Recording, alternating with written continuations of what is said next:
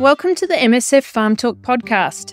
In this episode, we're going to take you out to the tractor cab where Cleve farmer Ben Ranford is disc seeding rye into a paddock.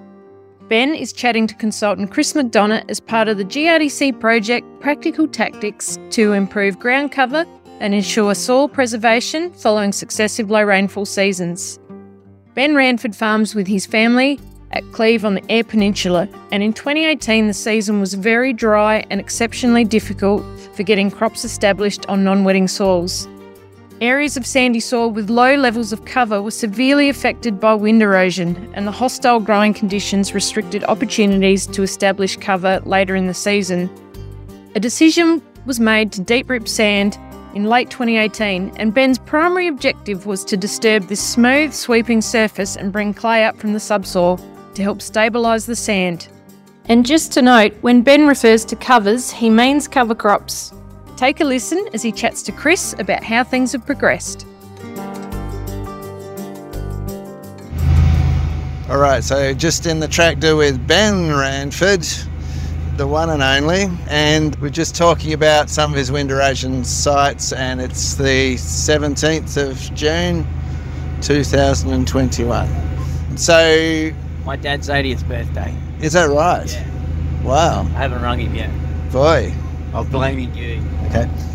So just talking about the other two sites. So we're sowing the original two sites with rye, Yep. and I've got all the notes on that. But in terms of, first of all, where you had the unique species with the strips of saltbush, Yep. what's happening at that site? Really nothing much has happened. I terminated it with a very late summer spray, and I was mainly terminating it for blanket weed that had got established. Like, it was a lot of blanket weed before I put the covers in, and I sprayed it out, and then it was really mainly the blanket weed why I sprayed again to terminate it. And then the plan has been to go and sow it with rye at the end of seeding, and so that will be my next project after this. And you'll be able to get through it all? Yeah, there's not a lot of cover on there. And you got the disc seeder jumps on, right? Yeah, the disc should do a pretty good job on it. The only thing is if I run out of enthusiasm and go on to other things.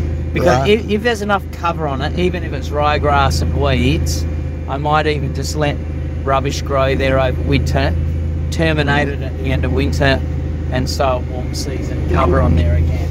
Yep. Yeah. But from a wind erosion point of view, it's stable. You're happy that you've stabilised I it? think it's pretty stable. Like, it looks stable from here, and I haven't got up there to have a look since the big wind.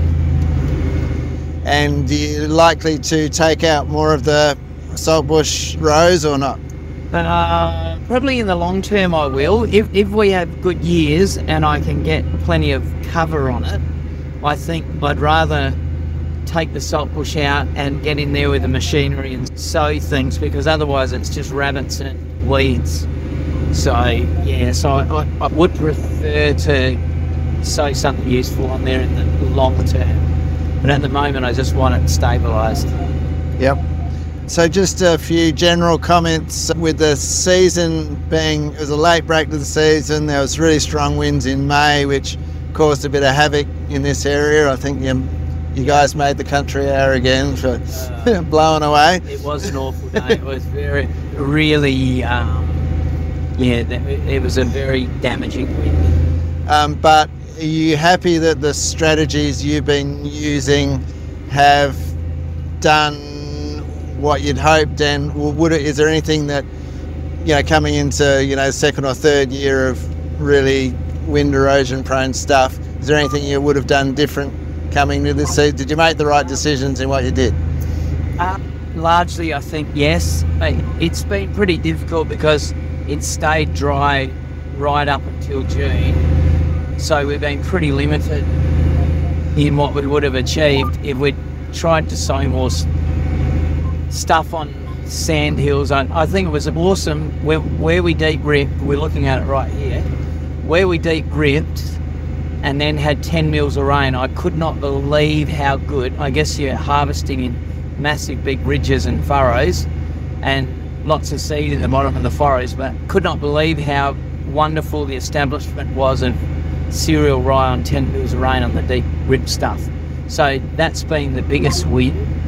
The deep ripping itself really limited the erosion compared to leaving it flat. Yep. So the deep ripping was a bit of a handbrake on the drift spreading, and then when we got a little rain, then we got establishment without lifting a finger. So that was a really good success. Just a quick question, why are you bothering to re-sow this really thick rye? Because they're such short runs, and I've got to do, I want to do the ends in this direction, so that, because I don't want to leave the rows lining up with the northwest wind. So if I'm going to double sow it, it's just not it's very hard to sow it the direction I want to without going straight across the whole lot. And given it's a disc seeder, you can get away with sowing it and not upsetting. We're not killing what's already what's already there. Will still 80-90% of it will still be there.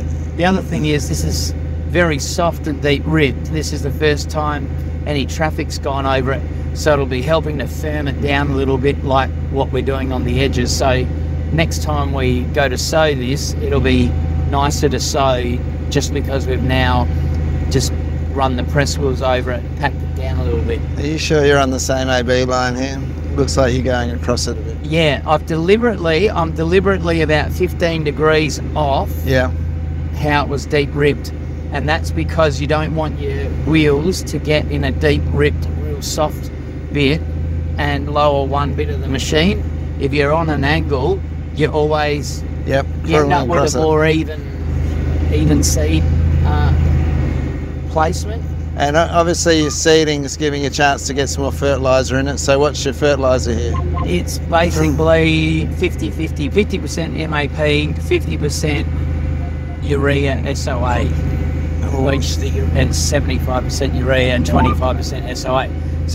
So there's a bit of phosphorus, but there's some nitrogen and some sulphur. What about the Ben Ranford Wonder Poo mix? Yeah, no, I've run. I cannot be bothered just for today going and filling up the biofert truck, so it's not getting any biofert. But what I will do, once it all comes up, I'll come down here, probably give it 10 litres of my multi-mineral biofert, which will have zinc, copper, manganese, sulphur and carbon and all that, and then I'll probably put some dissolved nitrogen on it as well. Rye out in head, is that stuff? Yeah, so that's self-sown rye that must have germinated sometime in summer. That March rain, when I was here in March, it had about an inch of rain. So cereal rye is tough stuff. Yeah. So you can see how rough this is. This is why I want to sow it twice, because the little dips is probably broadcast and not buried, and then those lumps is probably buried inches deep. So you might have to grade aboard this in the future. Well, you'll be amazed. Like, you have a look behind us, just sowing it a second time on a different angle. Yeah. You have a look at how much better it is. And so what I would do is, it's going to get sown again this year with summer covers. Oh, okay, yeah. We wouldn't be game to roll this, but once it's got enough cover on it, we'll roll it. And a steel roller over this, and it's got plenty of stubble and straw, put a steel roller over this, and it will be like a rolling pin. It will fix most of those lumps. I'll turn this off, you need to talk on the phone. That's right.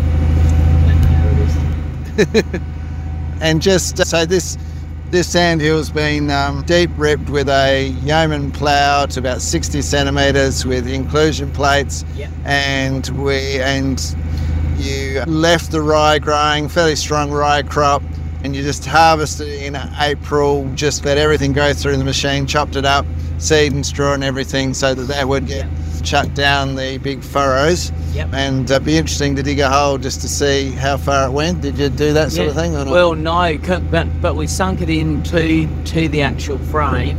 Yeah. So it's however long Dave's twins were is pretty much how deep it was going. Okay. And I would say at least 50 centimetres, if not 60. Yep. All right. I'm very glad that there's no March flies here today, because last time I was here, I got eaten alive. I didn't realise they could eat you through your clothing. Yeah. They were only around for about 2 weeks, but in that 2 weeks, it was like massively intense. It was. Yeah. All right. Thanks to Ben Ranford and Chris McDonough for their insights into what it takes to rehab some gutless, sandy soils. More info on this story and others is now available on the GRDC website with links in our show notes. Thanks for joining us. If you want to hear more, like and subscribe to the MSF Farm Talk podcast. Catch you later.